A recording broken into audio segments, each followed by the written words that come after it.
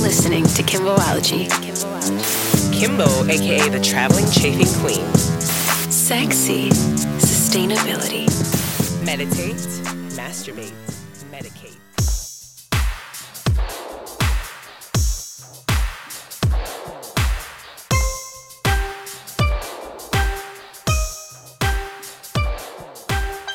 Thank you, and welcome in to another episode of Kimboology.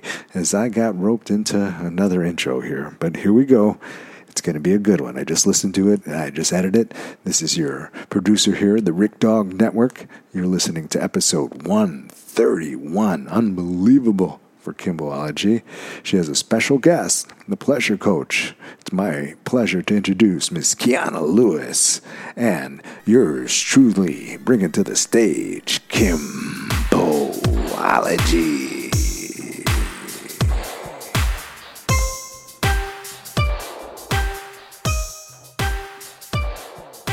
Hello, everyone. Welcome back to the show. Welcome back to Kimboology. I am really excited. I have a guest for us this episode. This wonderful human being is actually one of my students. They started coming to me and taking my classes, and then I just saw their profile, and I was like, wait, Naman, I need to talk to them on the show. So, guest, can you introduce yourself to all the listeners? Yes, that was great. My name is Kiana Lewis. I use she and they pronouns. I'm a pleasure mentor. I'm a sex educator.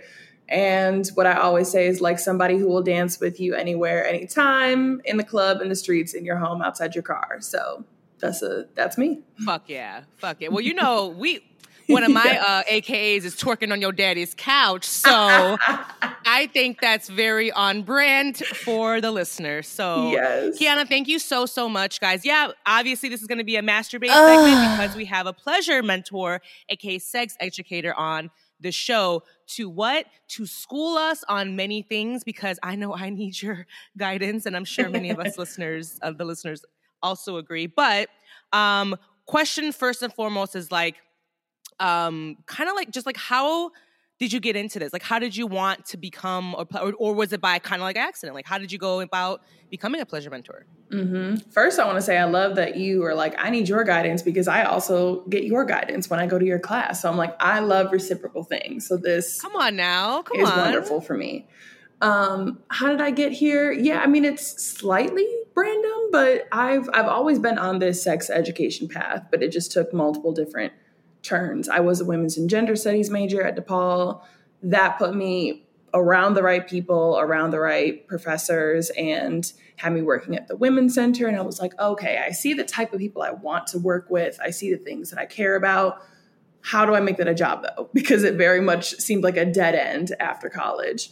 But I did multiple like wonderful internships because we're just in the best city in the whole world. So there was a lot of great people and organizations to work with. So I started the nonprofit route, and I was like, I want to do sex education with youth.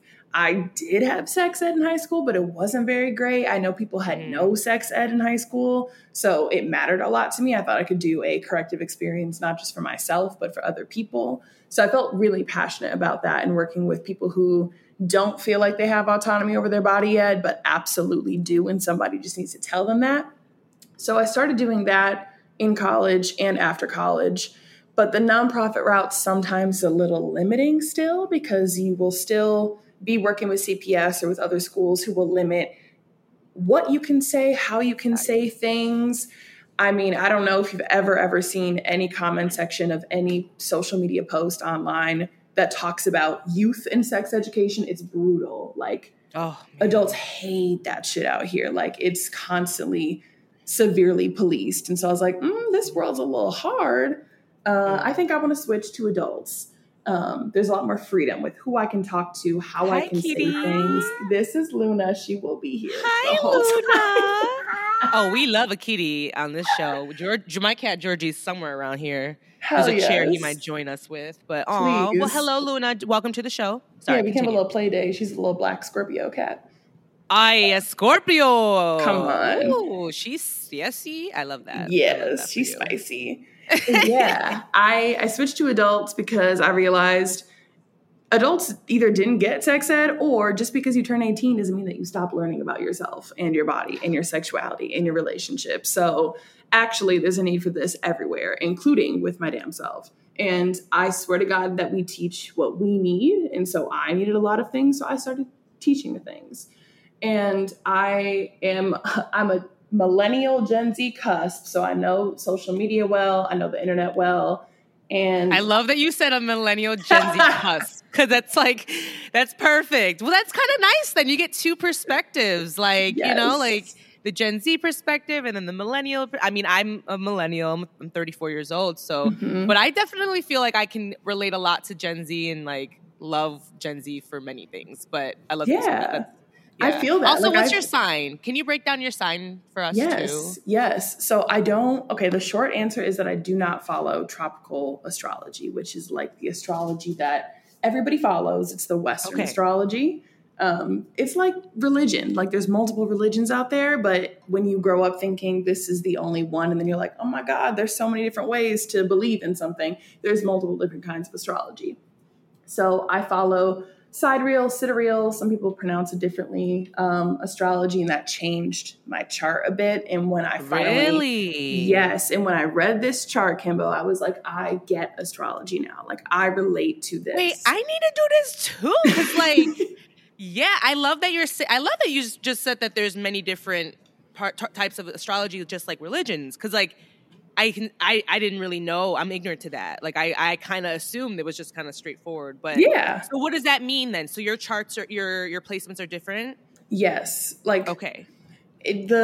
Your signs will either be the same or one before, like one off. Like they're not going to drastically change, and it doesn't mean that every single one of them will change, but it's likely that you will not have the same chart. And I just never really identified fully with my first chart, but I was like, okay, I guess this is astrology. And I really did love the concept of it, believed that, you know, we have some kind of connection to something that's happening up there.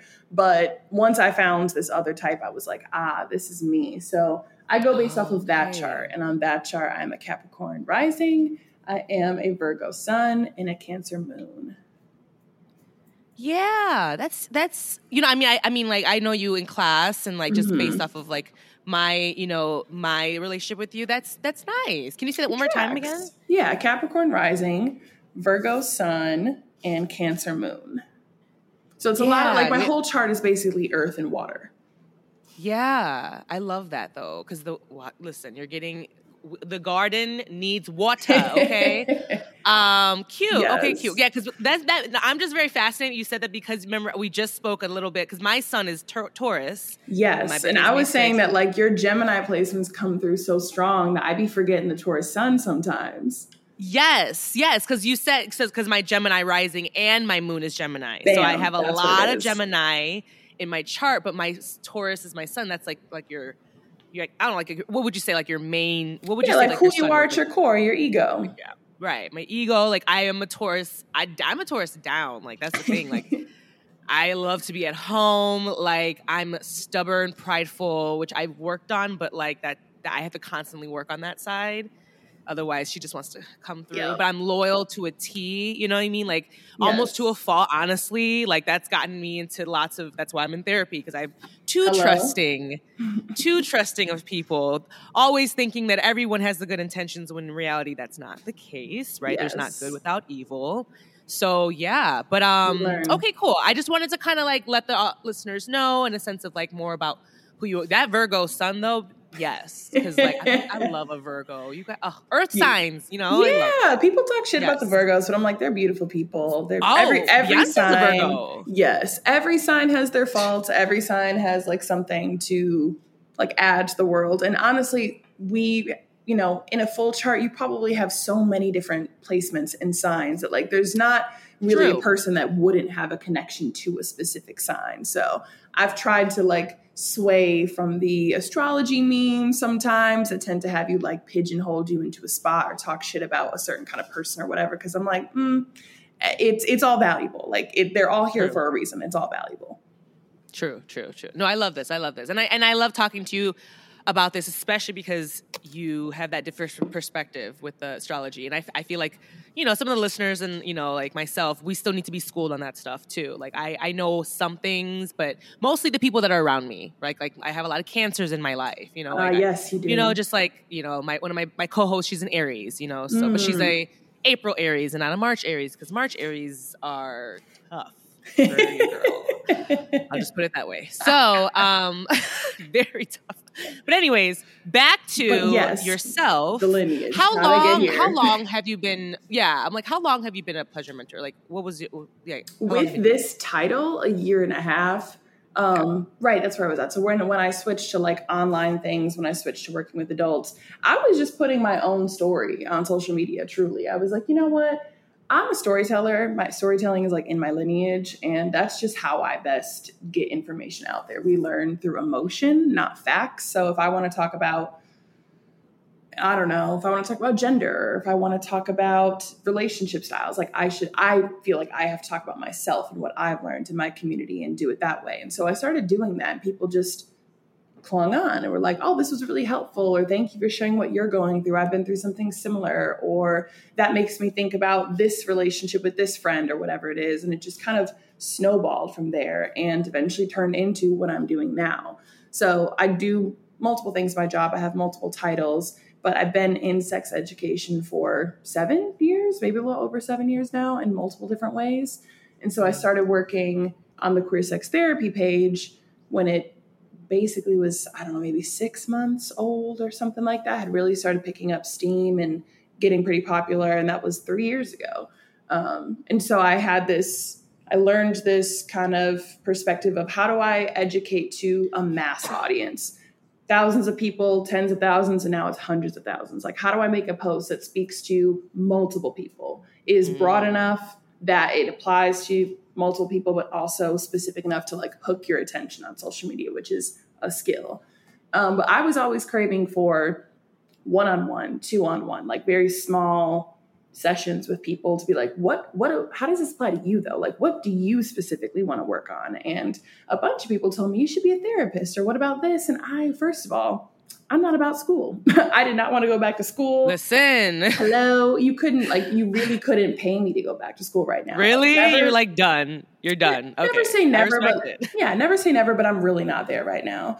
And I also didn't want to talk to people about everything in their life. Like therapists, are specifically like mental health professionals, and they talk about so many things part of your life. And I was really only interested in talking about a niche group of topics. And I was like, who will let me do that? What place can I just talk to people about this and not have to go back and get this specific license?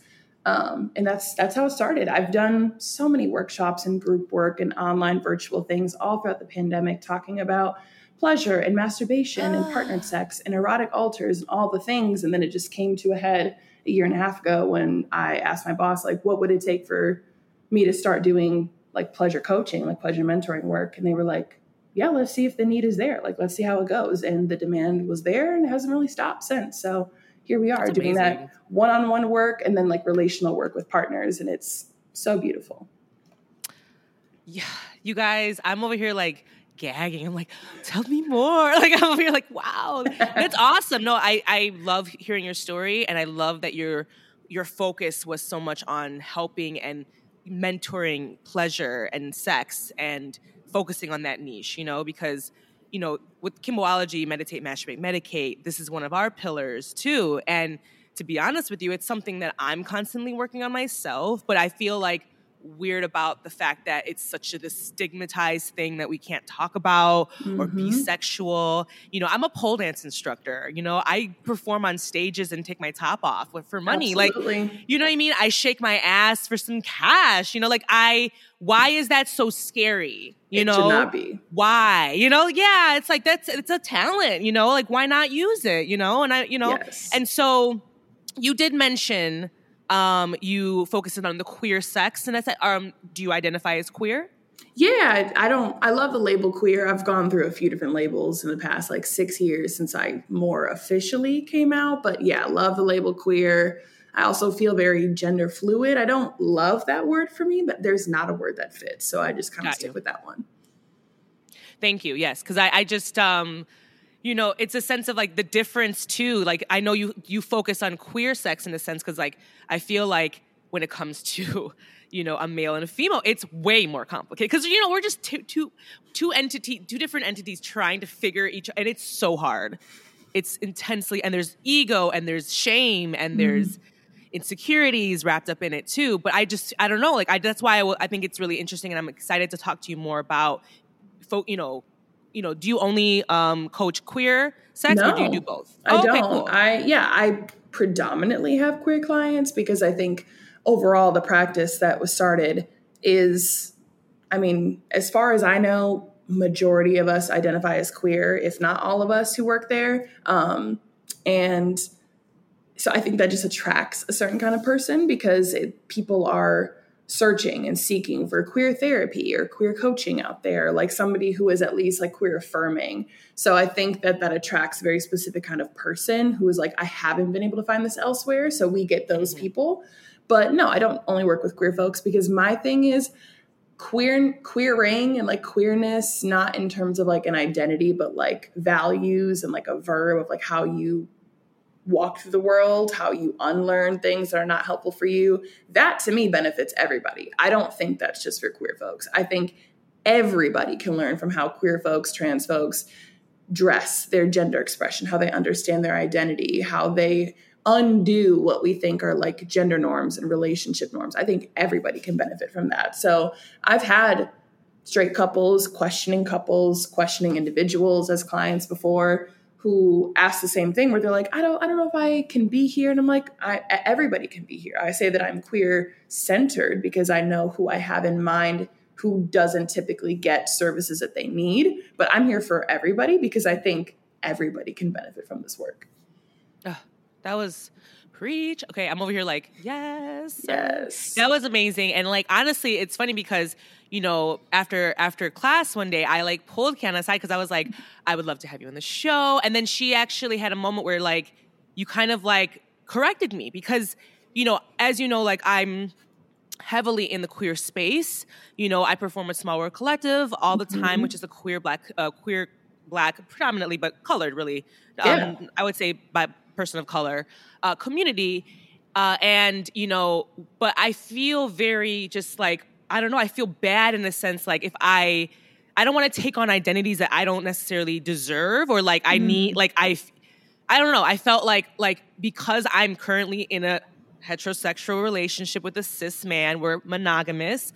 I felt like, I don't deserve, that's not right of me to say that I am queer because of the situation that I'm in, but I'm very fluid myself. You know what I mean? Like I've, I wouldn't say it, like you said, like I kind of how you had different identities going out throughout. Yeah. I would say maybe me as well, but because for me it was always about the soul and not, necessarily what they had, I guess pansexual or, kind of gender fluidity in that sense. Like, I think that's kind of where, but queer is also something that I wouldn't mind calling myself. I just don't know. Can I? Like, I'm always like, Can I call myself that? So can you educate us a little bit more on like how do you identify yourself and also just like the queer phobia behind all of it too? Hell yeah. Yeah. I remember that moment where I'm looking at you like, I mean, you're describing yourself as queer right now. And I'm not going to put a label on you that you don't put on yourself. But if you think you're queer, if you believe that you are, if you say that you are,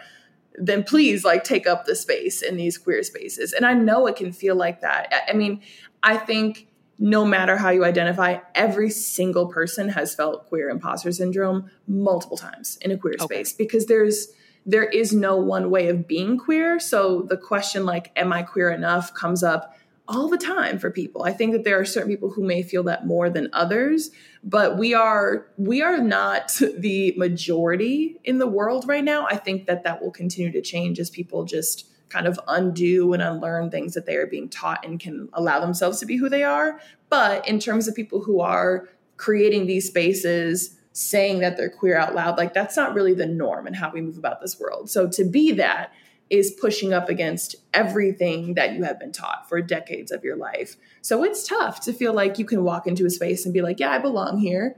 Because why would you feel like you belong? Like that, there's a lot of that internalized homophobia, queerphobia that people are dealing with on a daily basis, whether you're lesbian, whether you're gay, whether you're a trans person, whoever, like we're all dealing with that. And so I think especially folks that are bi, especially folks that are pansexual, somewhere where like they feel like they're attracted to multiple different genders.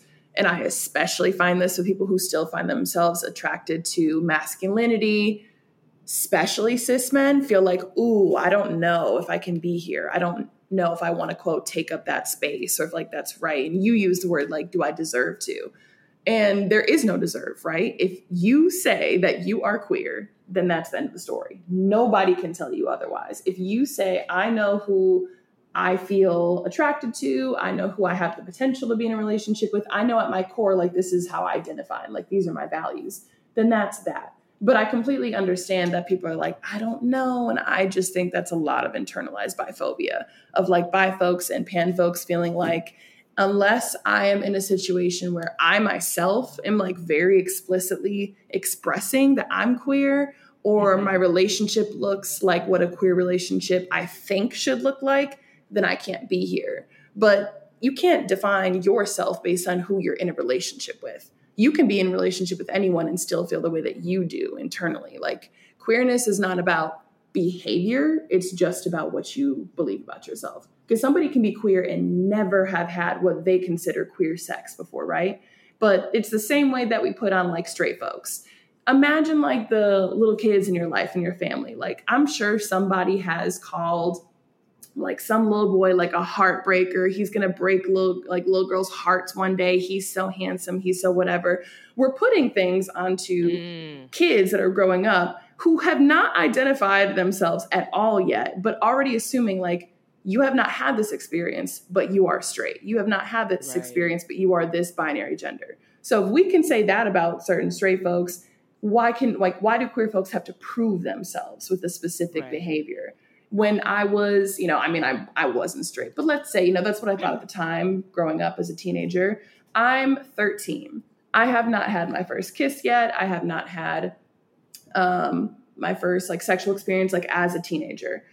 But I was already assumed to be straight, and like that was understood and okay. I didn't have to prove that yet. That was just the default. And so queer folks, I think, are constantly feeling like they have to check certain boxes, prove themselves, because they were already placed in a certain whatever it is. And they're like, I have to be way over here then to show that I'm not what they told me that I was this whole time. So I think queer folks are constantly like pushing up against a lot of norms. Wow, that was amazing. Because, like, I love the way that you really broke down all the, like, because I was just, like, identifying with so much that you were saying. And I was like, oh, my God, okay, cool. Oh, good. All right. Like, I'm just like, here at Kimboology, masturbate is a pillar, but I do not, by any means, identify as some sort of professional in this area, okay? I just like talking about it. So that's why we have wonderful folks like Kiana come on the show to educate us.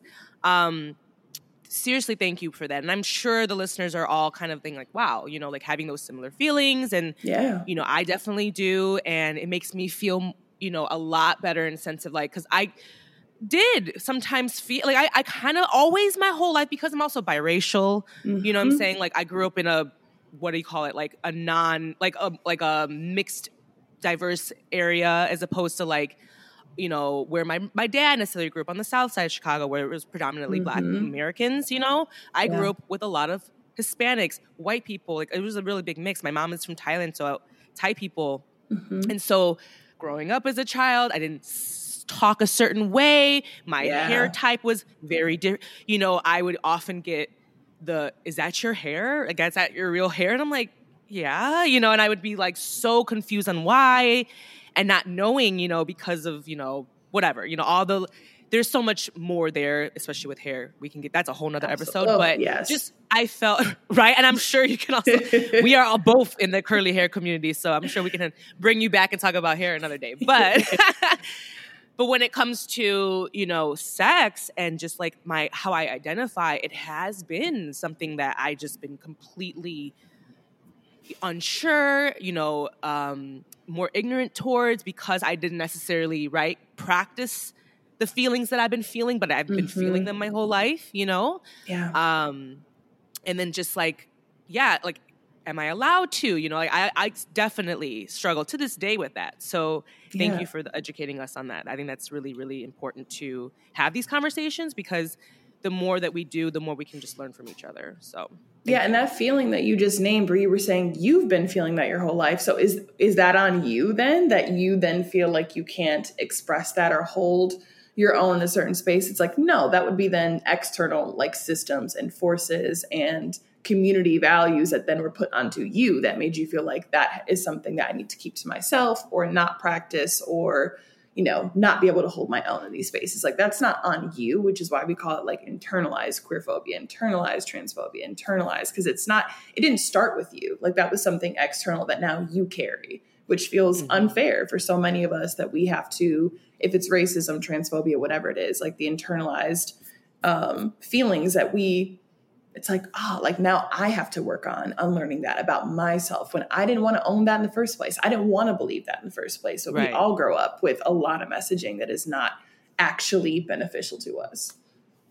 Oh, yes. I mean, I'm just thinking about even just like, you know, my late father, you know, he was pretty homophobic, you know? So it's like, I understand now in a sense of like you saying, the external feel, like it was kind of like brought upon me just from like growing up as a young child, you know, being confused, not knowing who I was, and on all aspects. So that feeling is still very much there for me. However, you know, I just really feel like the more and more I am in wonderful spaces, like, you know, at Siren, where I teach, and then, you know, where I go and I can perform for Small Work Collective, and just kind of having conversations with yourself, like, it does make me feel more, you know, affirmed. I'm like, okay, like I am who I am, and it's okay. So yeah, I appreciate that. Exactly. So yeah, thanks for like the little mini sesh ourselves, but you know, I'm like over here like, oh, okay, cute. No, but back to, you know, in a sense of like your pleasure mentoring, you know, journey. So you talk to straight couples, you talk to, you know, queer couples, all of the whole things, but like in a sense of like, what is something that you feel is like a very common, you know, a common occurrence that like people are always like, man, I don't know how to navigate this. Like, what is something you always see? Yeah. Well, first of all, every single person that comes to me just wants to know that they're normal. And that's how I feel going to my own therapist too, right? Like, that's, everybody just feels like I'm not the common experience. So could you please somehow affirm the fact that like I'm okay and I'm normal, is really what I feel from everybody. Everyone tends to feel like they're the only one who's ever had the experience that they've had. And I like to say something that like, I never know how people are going to take it, but I'm like, I like try to feel it out with each client. Like, you might be the one to take this in. I say that you are not unique, but you are special. Like most of the things that we have thought and felt before, the relationships you've been in, multiple other people, multiple thousands of people have been in that, you know, situation before. So you're not unique and you're not alone, but you definitely are like a special person. So I feel like I work with mostly individuals. I do love to do couples work, but most of the folks that come to me come solo, either because they feel like they want to work on something on their own, or maybe they're just not partnered, or they're dating or whatever it is. And so they're just coming by themselves. And I feel like the number one thing, you know what, even with couples too, is people get really stuck around sexual communication. That's like the number one thing I hear, is people get so anxious and frozen when they hear, what do you want from another person? They will completely freeze up, not know what to say, feel like they've never liked anything in sex before, and so they can't think of anything. So a lot of folks are just like, how do I communicate my desires to anyone? How do I learn my desires on my own so that I can better tell them to a partner or partners?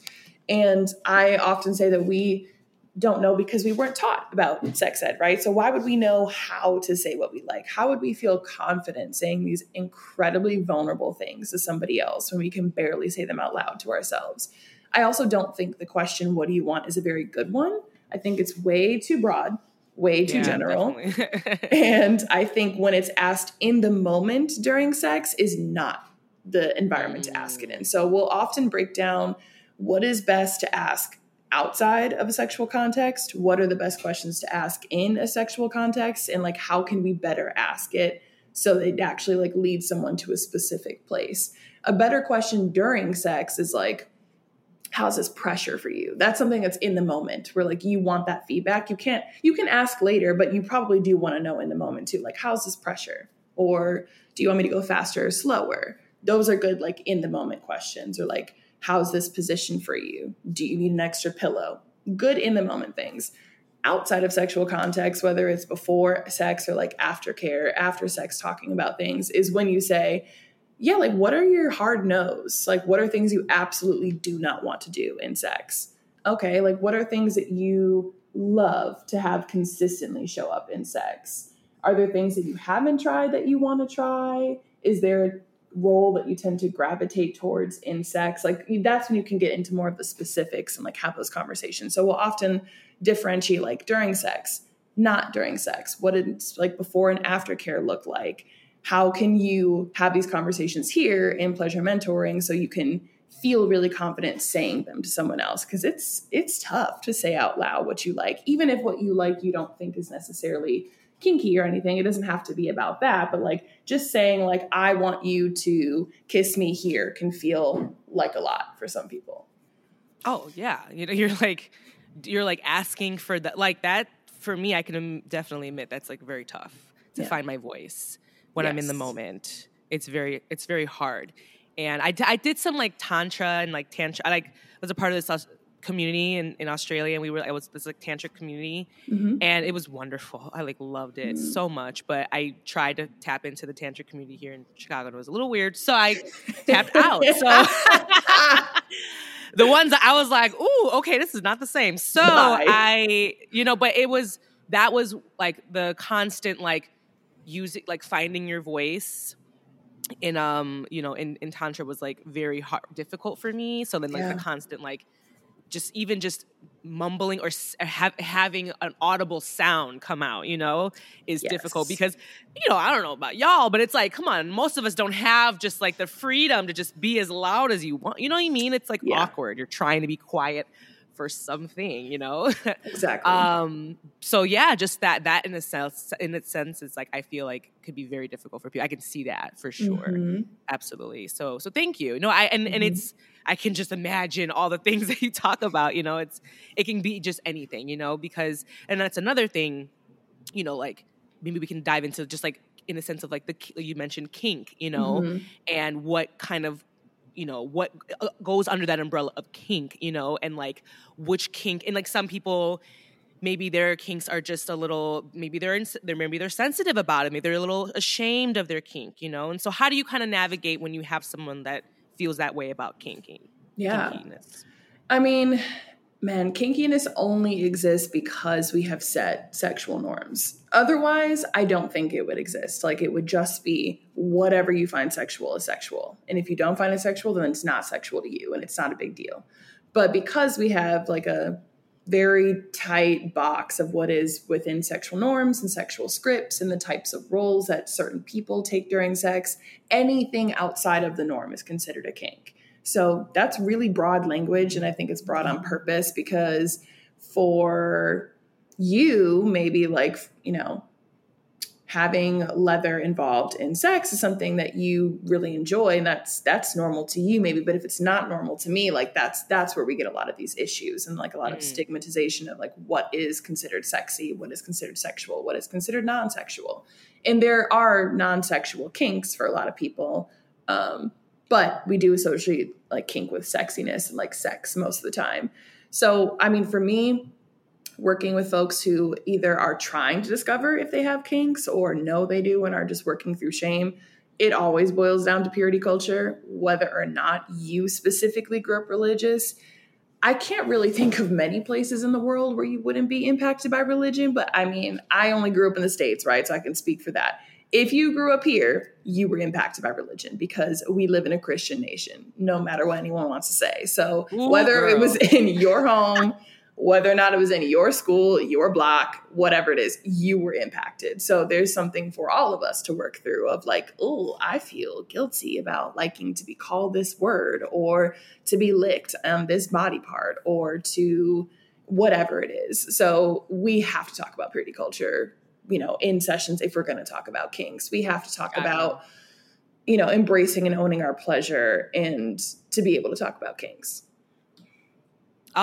I absolutely love that you mentioned religion in this because man, it's like so right on in the sense of like, yeah, a lot of the like stigmatized anything when it comes to sex is like literally all brought on from like a religious like controlling and manipulation. Yes. You know, girl, do not let me get into this conspiracy or my documentaries I've been watching about like just like the evangelicals, Ooh, hell no. church infiltrating their asses in like political areas on, just like, and how they're just like passing on this knowledge to their children so they can keep this like rhetoric going, and it all ties into systemic racism. It's like this big ass shithole of fuckness, and basically, I just love that you mentioned, because like I know you're a pleasure mentor, but religion definitely because in religion, you're taught so many things, and it depends on what type of religion. You know what I mean? Like when I went to Bali and I was, which is in Indonesia, one of my drivers, I mean, he was probably like in his 30s. He'd never had sex, and he didn't even know what porn was. He couldn't believe, like, we were talking about porn and stuff like that. And he was like, what are you talking about? And then we were like, yeah, and you could pull up some, he's like, there's movies where you can watch people. He was just like, flabbergasted. And then like the other people that I was just kind of backpacking, so like I met these random people from like Hawaii, and they were like showing him like scenes, and he just completely lost his shit because over there they're Hindu, so the Hinduism is in Bali mostly, and then so that's just like no, like porn is banned there. You can't, I don't know how. Maybe she had a different IPN. I don't know how she even got into like porn, but like it's so stigmatized. It's so, again, like you're not supposed to do it. You're not supposed to talk about it.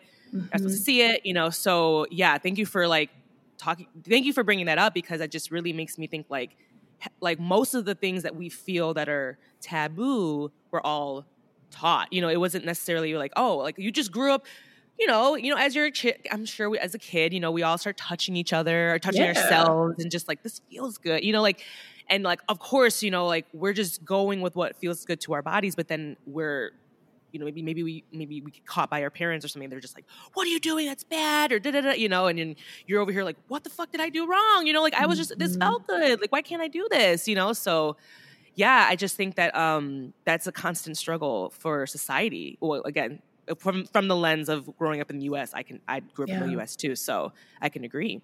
Yeah, and then we not only internalize that like masturbation is bad, for example, but we are bad. Like it goes right down to like us and the core and who we are and our like how valuable we are. And that's what's so hard to unlearn. I went to a Christian school for several years of my life. So I'm up close and personal with religious trauma. And even being in the field that I am, having the education that I have, it doesn't matter. You're not exempt from those things. Like I may have more knowledge, but it doesn't mean that it doesn't also take me so much time to unlearn the things. I always say that there's a difference between knowing and feeling. And so you can have all the theories, you can have all the facts, you can have all the knowledge, but it takes time to actually fully let something like immerse you and like into your beliefs and like take time to unlearn, because it was such a long time of you hearing these other things that it's not just going to turn around just because somebody tells you like, oh, it's okay to masturbate. That's not enough. Like that's not enough to go against what you've already like had indoctrinated into you. So I also just want people to be kind to themselves and be gentle and be compassionate, be patient, because you were on a journey like that you didn't want to be on in the first place. So choosing to even be in a spot in your life where you're like, you know what, I'm ready to do the hard work, but also do the very like compassionate self-work to try to like make different decisions for myself and reframe my inner thoughts when they come up and try to have different relationships with people. That takes a lot of time and a lot of work. So if anybody's even doing an ounce of that, like congrats, you're already doing the things. And I was a sex worker for almost 2 years, like right before the pandemic. And then throughout the pandemic, parts of it was on OnlyFans. And I mean, oh God, the things that I've heard from people and just the internalized shame that like everybody is experiencing. And I had majority like cis white men clients, as most like online sex workers do. And even them, y'all, I mean, we know that the marginalized folks are up against a different battle for sure, but the way that we do, like, sexism impacts everybody. Racism impacts everybody. You're not exempt from feeling like the restraint of these things. Like, we are all up against the same harmful shit. It's just that some of us are more directly impacted than others. Some of us are impacted personally and systemically, other people just personally, but like, we all have a lot to unlearn, because the way that these men would try to like use me as like a pseudo therapist, they were just so full of guilt, full of shame for the things they wanted to ask for, the things they wanted to see, the things they wanted to pay for. And it was a lot of like, okay. It kind of humanized the whole experience for me of like, we're all struggling with a lot. No, that's so real. I'm literally taking everything in. I'm like over here high as shit, literally. And I'm just over here like, yes, because it's, yeah, even just like, I would just like, on a whole different note, but like my stickers, how I have meditate, masturbate, medicate on them. And it's like, one guy, like literally, like I gave him a sticker and he like, like literally had a freak out from it. And I was like, chill, fucking chill, So yeah. And, and with that being, just to kind of also say like, I wanted to open up the conversation to like some of the listeners. And so I actually went on and like on our stories, I did a poll and I said, hey, are there any questions that you have for a pleasure mentor that you'd want to like have us discuss? And so we have a couple of questions if you don't mind. Do it. Oh, it's my favorite. Right? It's like, ooh, like listeners. Okay. This is your questions, guys. So it's like, one of them was like, what age did you start masturbating? Oh, like 2. I mean, I can't even remember. I was really. Oh yeah, I don't. You don't really have memories before the age of like 4 or 5, really, right. That you remember. But I was told by my dad that my mom walked in on me. Like whatever version of masturbation was, but touching my genitals when I was like 2, and she freaked out. She panicked. He did not. Like, I have a very unique story where my dad is the sex positive one and my mom is not. Does not mean that he's not problematic. That's not what I'm saying. But like, he was the one who taught me about like sex and consent and pleasure, actually. So he was like, I mean, so like she was like, what do we do? Like, what do we do about it? And he was like, nothing. Like, first of all, his quote. His quote was, I mean, she already found it. She's not going to stop doing it now. Was his exact quote. Wait, is your dad black? Kiana? Yeah. Okay, yeah. Because you're biracial too, right? Yeah, my mom is white. My dad is black. Okay. I love that. Yeah, it's like yes, mom grew up like by Midway, and then dad grew up in like Allgall Gardens and the projects, like 2 very different worlds. Wow, and they found love and they somehow came together. But yeah, he was the one who was like do what you got. First of all, he was like, that's you and your body. So no, he was very clear from as early as I can remember, whatever you want to do with your body, nobody can tell you otherwise. Like, it was almost like, please take this route, because that's like, you don't have to consider anything else or anyone else. But yeah, he talked to me about all that kind of stuff and was like, like, obviously don't do it in public. Like, this is not like, don't do it where people can see you, but you do what you want to do with your body. So I still had to work through a lot of the shame myself, just because of messages I maybe internalized from my mom, who was not as sex positive and comfortable talking about that. Like I said, the religious school, things overall. But yeah, I started at 2 and I haven't stopped since. You're like 2 and going on strong. That's going right. Strong until 92. Listen, your girl, it's one of the pillars, so you already know what goes down with me. But it's so funny that you said that like your dad was the one that was more open to talking about that, or like not completely was like, that's normal, whatever. Because I actually got taught about like tampons and my menstrual cycle from my dad. My mom didn't teach me. So, and my dad was a stay-at-home dad. So like I kind of have those reversals too. Yeah. Oh, come on. These black men taking care of the kids, you know what I'm saying? They got to, someone's got to do it. Yeah. And my mom, bless her, Pujana is very famous on this show, and from Thailand, came here when she was 19. So she's amazing, super strong woman, but she's tough. She's a tough one. So yeah, and so that's, but we, as an adult, we've got through that. But yeah, thank you for sharing that. 2 years old. That's pretty, in a sense of like, I don't necessarily remember, when I first started, but like I can recall times in my life of like doing things when I was like a very young, but like, you know, like rubbing items, just random items against myself to like, you know, reach a climax, you know, like hair. I mean, I had a collection. I would just have like a hairbrush, like, I don't know, like whatever. Like I was like, oh, that feels accessible. nice. Yep. I was like, okay, I'll try that next time, or like a teddy bear or whatever, you know, because it just felt good. So, but I don't even know, like like the age, like you said, you can't remember it. You can only remember things like what, to like you're 4 years old, right?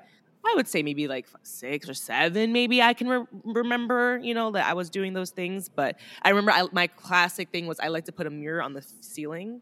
Oh, love that. I would put like a little Polly Pocket mirror up on the ceiling. Yes. I would jump up.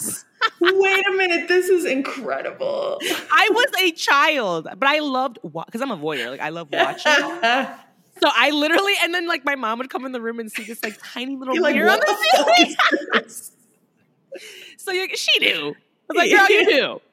Why is your daughter putting little tiny mirrors on the ceiling? Like, what the fuck, you know? So it's just, you know, the stories, I'm sure, you know, all the things as kids, you know, we would like do. But yeah, I mean, like you said, it's you, it's normal to you. It felt good. So it's like, own it, you know. That's why I'm not afraid to talk about it. I'm like, I think it's like, you know, very normal. Like we all experience these things. So thank you, listener, for your question. Thank you. And then thank you, Kiana, for that wonderful, you know, I love that you were like, bitch, 2 years old. I was getting on and popping. So like, okay, the next question is like kind of broad, but at the same time, definitely something that I struggle with is how to focus on enjoying the moment and relaxing. Oh, yes. Have we all now been there? Like, yes.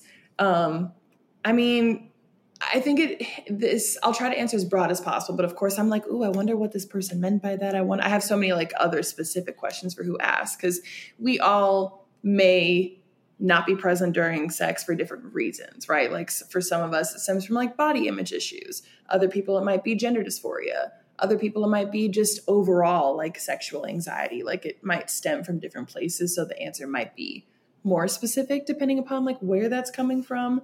But if you're trying to stay present during sex, and I am assuming this person is talking about partnered sex, but I can also answer for solo sex too.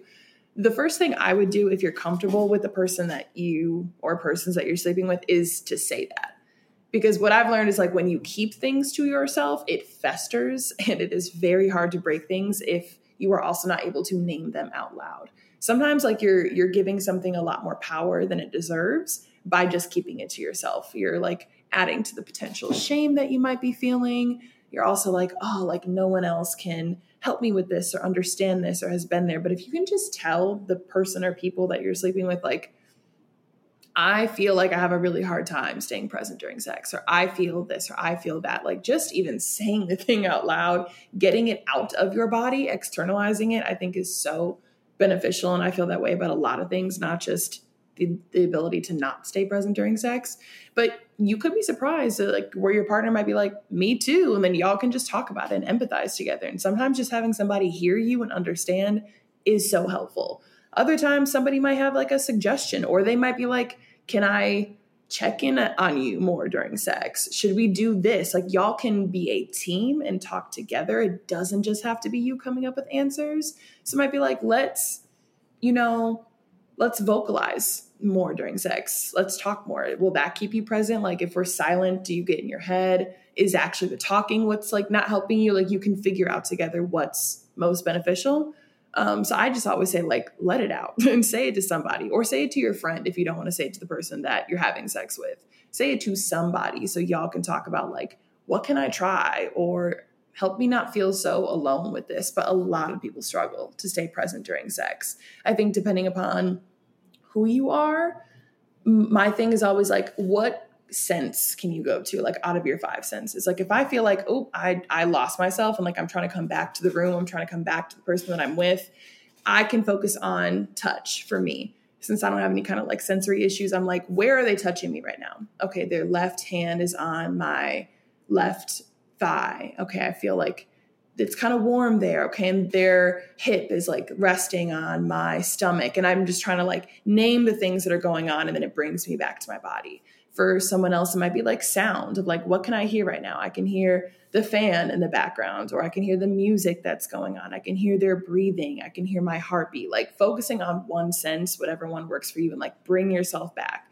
And like, it's okay if you leave again. It's okay if like you dissociate again, but just the coming back process is what's most important, not judging yourself if you're not present. Wow.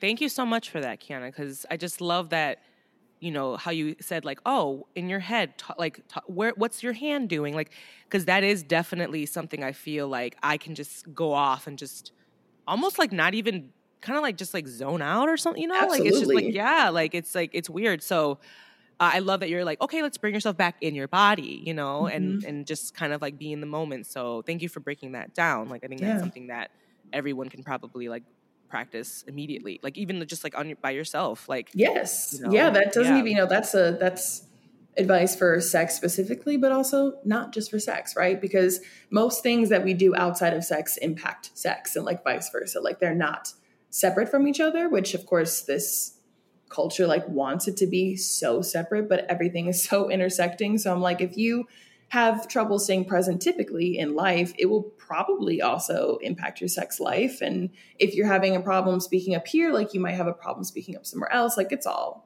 connected. It's all related. That makes a lot of sense. Truly. Yeah. Okay, cool. Thank you so much. Thank you. And thank you, listener, for your question. I have another one. And then let's see. This one here is, what is some advice you would give to someone that is having a difficult time reaching climax with a partner?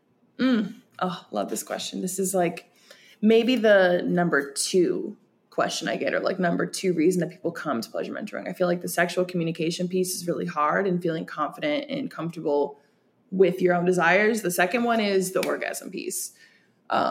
So I'll say more of like the coachy answer first, and then I'll get to like the actual, like, how the fuck do you do this? My like coaching answer is that it sometimes decentering orgasm can help you orgasm.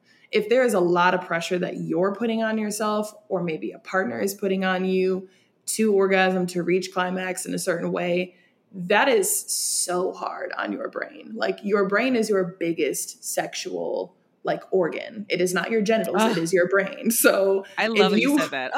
Right? Like if you're feeling anxious up there, if you feel stuck, if you feel pressure, like that's not going to get you to where you want to go. So that like almost every client that I work with, like we will like reroute. If orgasm is the focus and this pisses a lot of people off, and I'm like, well, welcome to the session, is that we go left before we go right. So I'm like, okay, what if we took orgasm off the table? What if we just played? Like, what if we expanded what we think is sex? What if we did a lot of other things, either with ourselves or with our partners, and just started there, like just focus on pleasure? And so you can learn what you really like. Like you can learn what texture, what pressure, what temperature, what speed, like just feeling good. And then you can like focus and work on orgasm if that's a goal for you. Because just the like pinnacle, like big O is something either A, not everyone can experience consistently, or B, you're just way too in your head and it's really hard to get to. If the person who asked the question is like a person with a vulva, I would have a lot more questions of like, do you orgasm by yourself? And if you do, and like the problem is orgasm with a partner, then I'd be like, what are you doing alone that you're not doing with a partner? Especially like folks with vulvas, the way that I'm like, I will hear like, oh yeah, I use a vibrator every single time. And then you don't have vibrators during partnered sex. Well, your body is now like rerouted to being like, ooh, we love this kind of sensation. We love this vibration. We like have an association with this toy, this color, this whatever, this sound.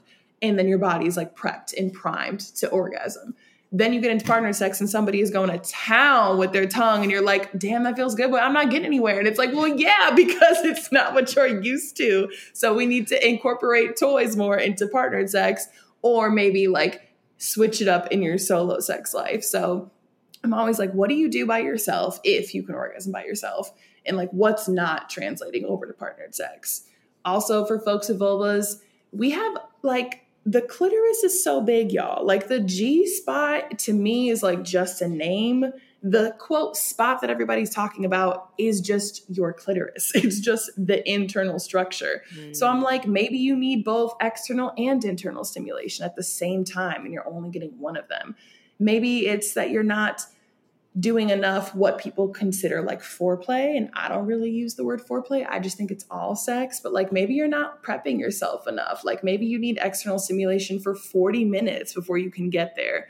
Maybe you need nipple stimulation while you also like, there's probably so much that could be happening that might be missing where I'm like, there's not a direct answer to that question, but I'm like, let's just investigate, like, what are your erogenous zones? Are they being touched? Are they being touched as long as you need them to be? Is it the problem of like, I don't know how to communicate to this partner that like, I really need like a finger in my booty hole also while you do this or else I'm not going to get there. Cause like, that's what I do with myself. So hopefully that's a little bit of like guidance to get this person where they want to go. But that's where I would start and being like, what can I switch up? What can I communicate? What can I try differently? Or like, how much longer might I need to be paid attention to and you deserve to get to where you want to go? Yes, preach. Thank you so much, Kiana. Like, I'm sure all these, like, everybody's probably like myself, just like this, ooh, tell me more, you know? But I don't want to keep you too much longer because honestly, like I can sit here and talk to you for fucking hours. Like, we could go the whole afternoon. And I love it because you're like, let's fucking go. I'm like, we could do this, I definitely want to get to meditate, medicate with you because that's fun. So, but you know, Kiana, thank you. I want to go ahead and wrap up the questions, which that was pretty basically. Thank you, listeners, for all your questions. But I wanted to have you just say, are there any resources that, you know, some of the listeners can like tap into or you can share that have helped you or that you really like, you know, that you really like or, Yeah. I think the OG thing that I read was Come As You Are. That's a book by Emily Nagoski, and she also has a podcast out now that's not even a year old yet. So if you're like, I'm not a reader, podcast it is. That is like the baseline science that we have out there about like different types of desires, responsive versus spontaneous, folks who, you know, this is what turns them on, what turns them off. It's the first person who was like, here's what we know about like bodies with vulvas and like how they respond to certain stimulus. So I would start there for a lot of people, no matter what body you have. Loved that book, loved that podcast. I'm going to plug the company that I work for and work at, but like at Queer Sex Therapy on Instagram, at The Expansive Group on Instagram, has some amazing, wonderful like sex ed that I just can't believe that we're just now getting around to talking about with people. I can only imagine like if I had this when I was younger, how different of a person I would be right now. My own Instagram at Healing Isn't Perfect. If you want more of like a personal lens and like storytelling, trying to think of some other like online resources. For your one-on-ones, like, you know, people can contact you, and are you pretty like, do you have an open schedule? Like, how does if I don't, like, I have a wait list always, and I work for folks for a shorter period of time than a therapist does. Like, I'm not working with you for years. I'm normally working with people anywhere from like 4 months to 9 months. So the wait list is never too long. Like it normally, if I am filled up, I can get to people within like a month to 2 months. So Kiana at theexpansivegroup.com is how you can email me if you want sessions. Wonderful. Thank you. And you guys, literally, as you can tell, so many years of knowledge and expertise and just like can completely make you feel comfortable with yourself and sharing this. So thank you so much, Kiana. Like, this has been like a wonderful chat, and I want to get nice and like fun and nasty with you. So Let's get it. We're going to take a quick break, and then when we come back, we're going to do meditate, masturbate, medicate. Cool. We'll be back.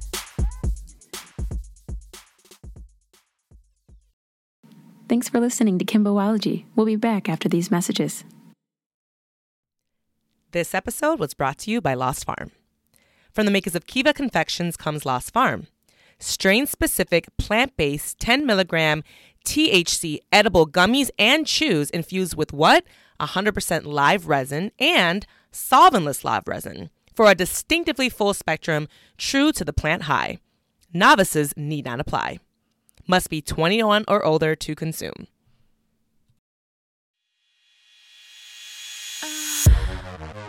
You are now listening to Kimboology. Kimbo, aka the Traveling Chafing Queen, a podcast that wants you to meditate, masturbate, and or medicate.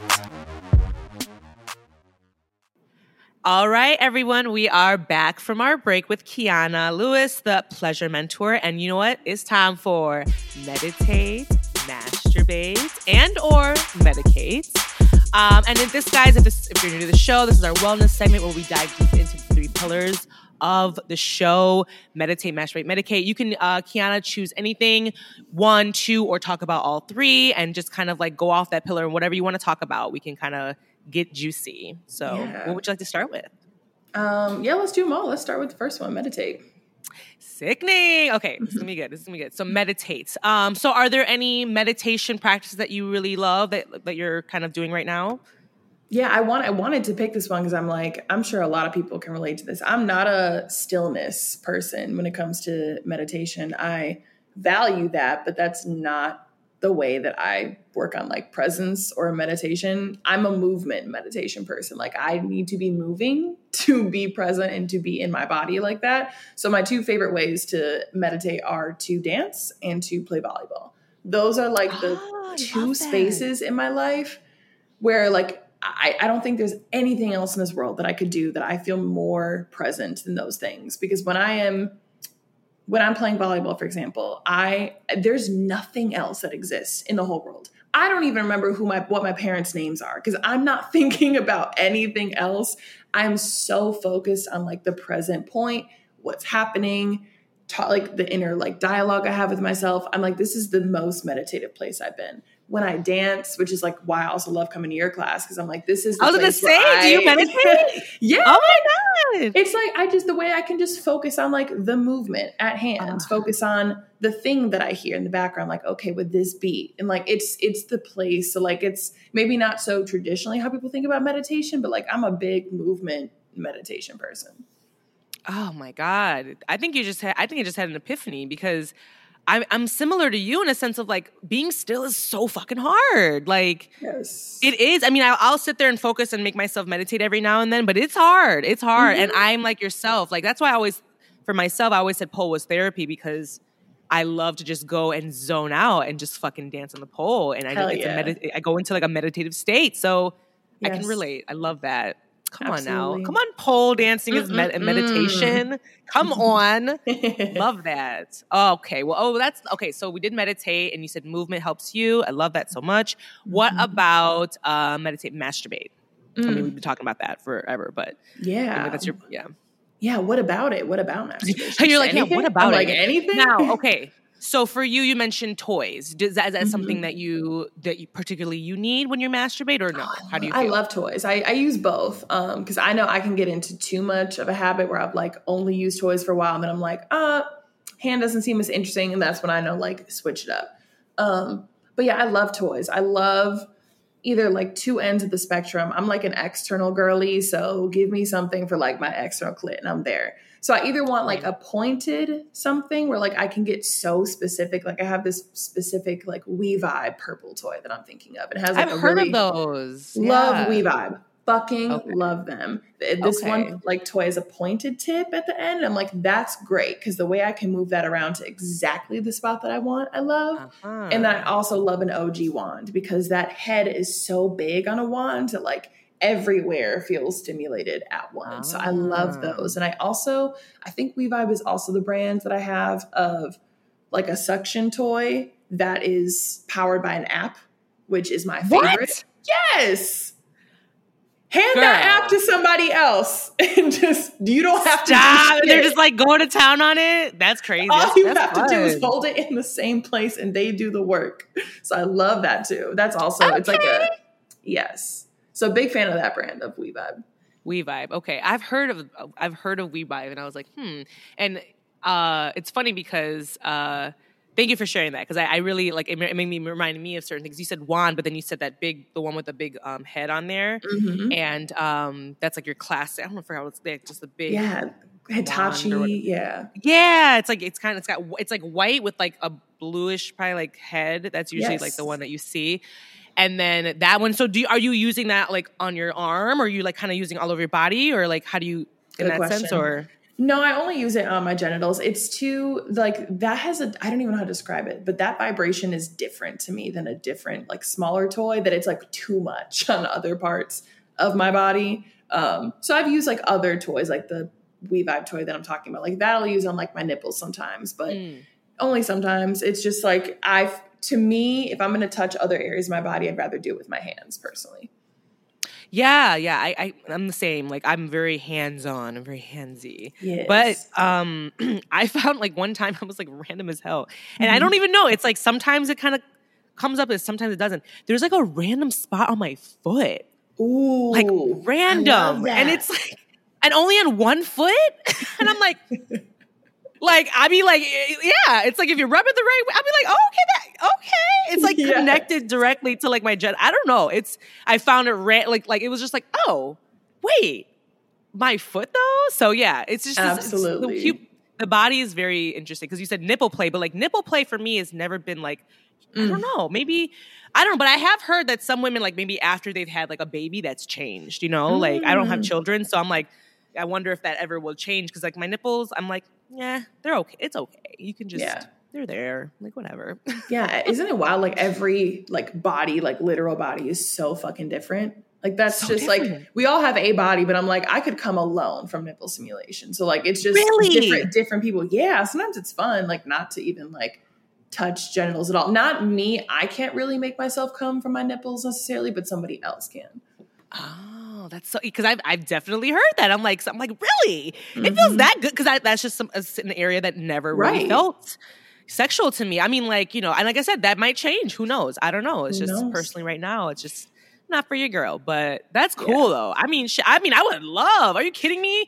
Just play with it. I'd be like, fuck yeah, let's go. But you know, we're not all blessed, I guess. We all have different journeys. We all have different body parts. So. Well, thank you for that. And then we got Medicate, which is obvious. And then in this world, we believe in psilocybin or cannabis. Don't believe in big pharma, really. Fuck big pharma. So yeah, do you indulge? Are you a cannabis consumer? I am a one-hit wonder. So if you go and pass me anything, I am a one and done type of girl. Like, really? Oh yeah, I have such a low tolerance for weed. And I like it that way. Like, because I'm not a smoker like that, but I do love the it's pen. As I take a puff of my vape. I mean, I love the act of smoking. Sometimes I wish that I had a higher tolerance just so I could stay in the circle longer. Because it's just, it is a very like peaceful feeling to do. But like, I am truly one hit and done. Otherwise, you will see me having a panic attack in the corner. So it's like, I learned over the years that like, this is my tolerance. I can't use bongs. I don't really prefer bowls. Like I want a one hitter, a joint, or a blunt. Like that's good for me. But what about edibles? No, hell no. Oh God, that's worse. Because I could be sitting there and then 3 hours later it smacks me at once and I'm like, I am on the fucking floor. So it's just not for me. But man, it's funny as hell. Like I can have the smallest amount of weed and it will last me so long. And everybody knows that about me. Yeah. That's amazing. I'm set for months. But I do like shrooms. I particularly like them in the form of chocolates. I also do not have a high tolerance for that either. So it doesn't take much for me. It's like, I'm very cheap. I'm like a cheap date when it comes to drugs. Like, I used to say that too. Yeah, I used to say that too. I'm a cheap date, you know, like I'm just, you know, a little one drink for me, one little edible for me, one. Yes. And then shrooms. Shrooms now, I'd love to. Okay, so with shrooms, do you notice a difference of feeling between the shrooms and like the weed, like for you? Like, you know, they do have similar feelings to me, but to me, I can reach a higher point with shrooms that doesn't cause me a panic attack in the way that weed can for me personally. So, man, shrooms is just. I'm like so grateful to shrooms, and I'm still very new to them. I think the first time I tried shrooms was by myself, maybe like October of 2021. So it's still like relatively new and I maybe do them every few months, but I fucking love them. Like a journey every time. And I actually prefer to do it solo because then I feel like I don't have to attune to anybody's energy. I can have my own experience spiritually. And like, if that's me staring at a fucking plant for like 2 hours, like no one's going to ask me if I'm okay. Like I am okay. I just don't want to be bothered. So yeah, I mean, I've done it in group settings and it's cute, but I will, everyone at some point will be like, where's Kiana? And they lost me because I've gone off by myself to sit behind a curtain and like listen to this song with my eyes closed and go down a hole. So like, that's my shit.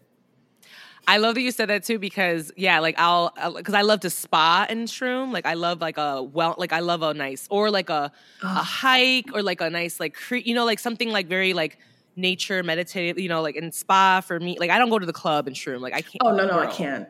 Cannot. I would be so mean because I feel like I could become really a bitch when I'm on shrooms. I feel like I'm very mean when I'm on shrooms because I'm like, I don't want to be around people. I just want to be like alone. Like I can take my partner, but like literally, honestly, I just like we'll go to King Spa and then I'll do shrooms there, and I'll just go and find a hole somewhere, just be by myself, and it's great. It's great. Yes, fucking love King Spa. But it's like so busy now. Let's talk about how it's so busy now at King Spa, and it's annoying. I hate it. Even on a weekday, like you can't escape. It's busy all the time, not just the weekends. It's annoying. I'm like, I went on a Saturday the other day, and I no, yeah, I know, I know, I know, because I couldn't stay very long. So but my body, I had to do body work because of pole. So I just went in there, did the saunas, did what we needed to do, and got out of there because it was so annoying in there. I was like, ugh. Go home. Everybody go home. This is for me. Why do you know about this place? No, because they bring their whole families. They're kikiing and laughing in the fucking. I'm like, I want to be quiet and zone out. You're fucking talking. It's so annoying. Anyways, look at me. Sorry, trauma there. No, triggered, sorry. It's okay.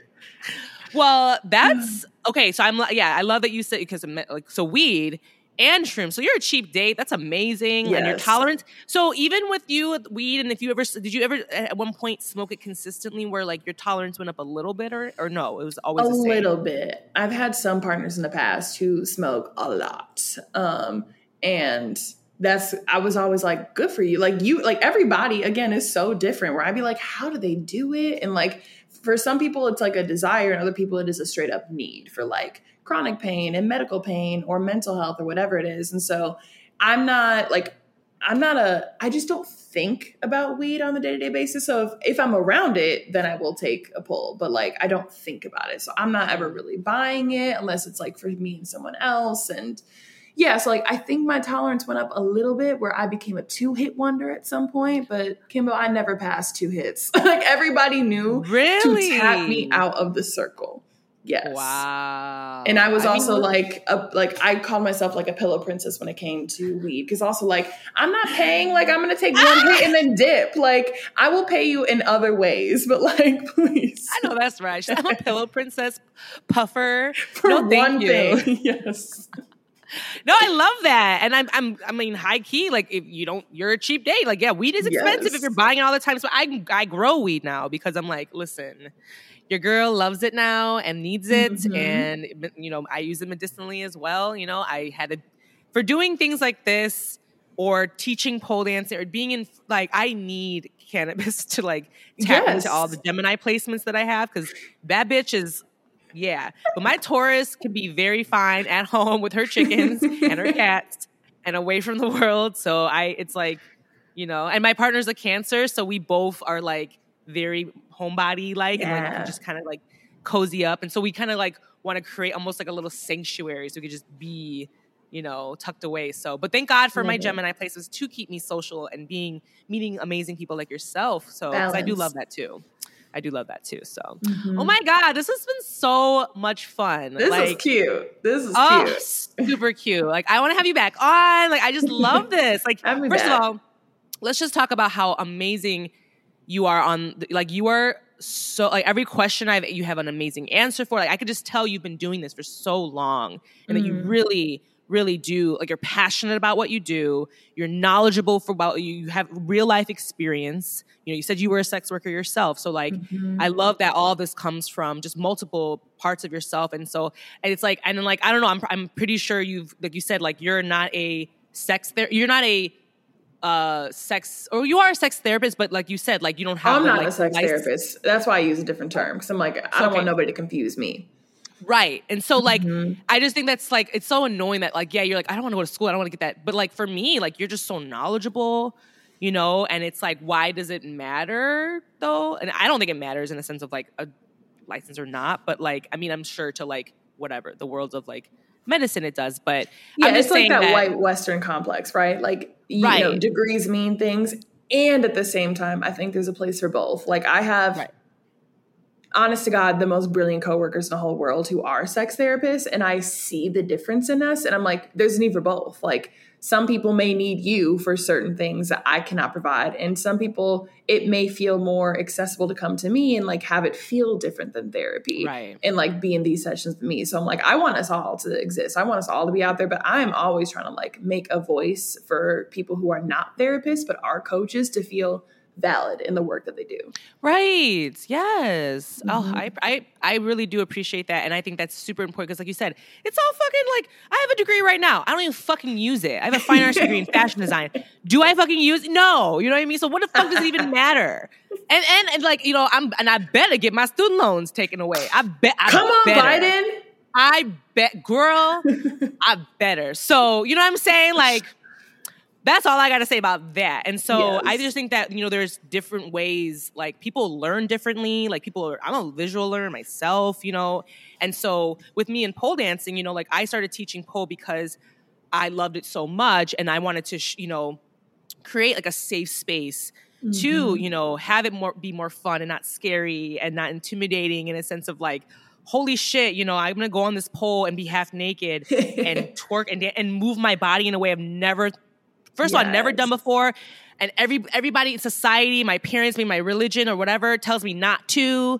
You know, like body rolls. I can't even tell you, Kiana, like body rolls are that's the hardest thing to teach. Or like that's the most difficult thing for some people to do is just to roll their body like a chest stomach sit. You know, like that's like, but it's like their upbringing or whatever they feel like they just like never felt like they could move that way or I don't know. So it's like I've loved watching some students just kind of transform in my eyes and be like, wow, like you used to be so rigid and just be like, I can't. And then now you're just over here like, you know, it's wonderful. I mean, you were out here doing the Lord's work, truly. And by Lord, I mean Audre Lorde. Like you were out here doing the Lord's work because you know, every time I've been to your class, I have not seen the same person twice. And that just shows like how many people are finding your class, that every time I've gone, I've met new people who, and like some of them have been there before, but every time there is at least one person who is brand new. So I'm like, damn, like you be reaching the people. So I don't know what you're doing, but keep doing what you're doing. Oh my God. I appreciate you saying that so much, girl. Like that makes me feel so good to hear because honestly, I love to do it.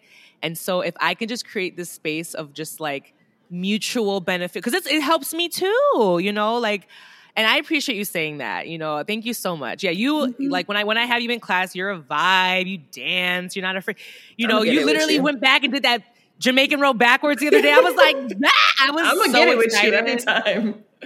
I was like, ooh, I could really push it with her. She could dance, she could do it, she could do it.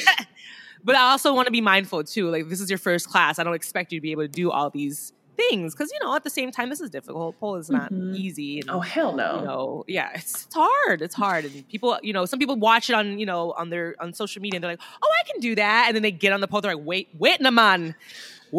This is hot. What? You know, is this what? Yeah.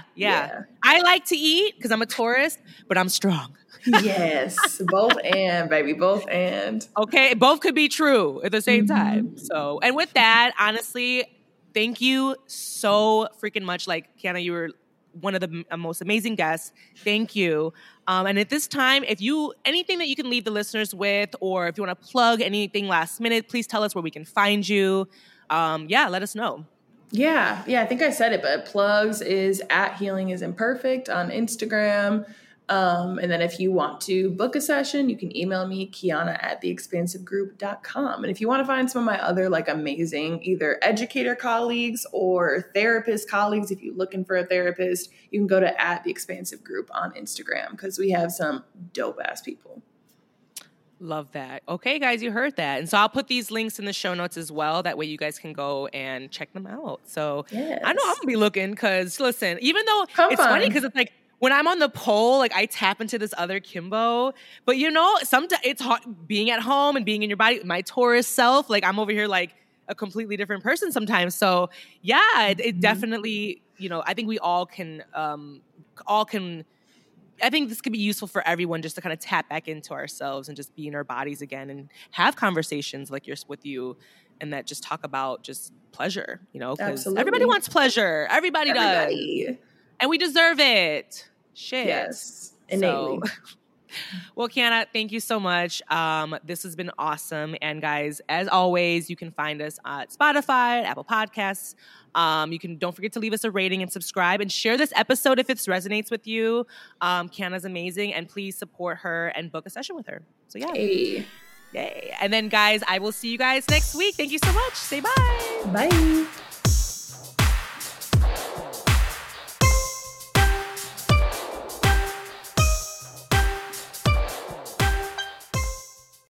Kimbo out. Brought to you by the Rick Dog Network. Well, shoot the damn dog.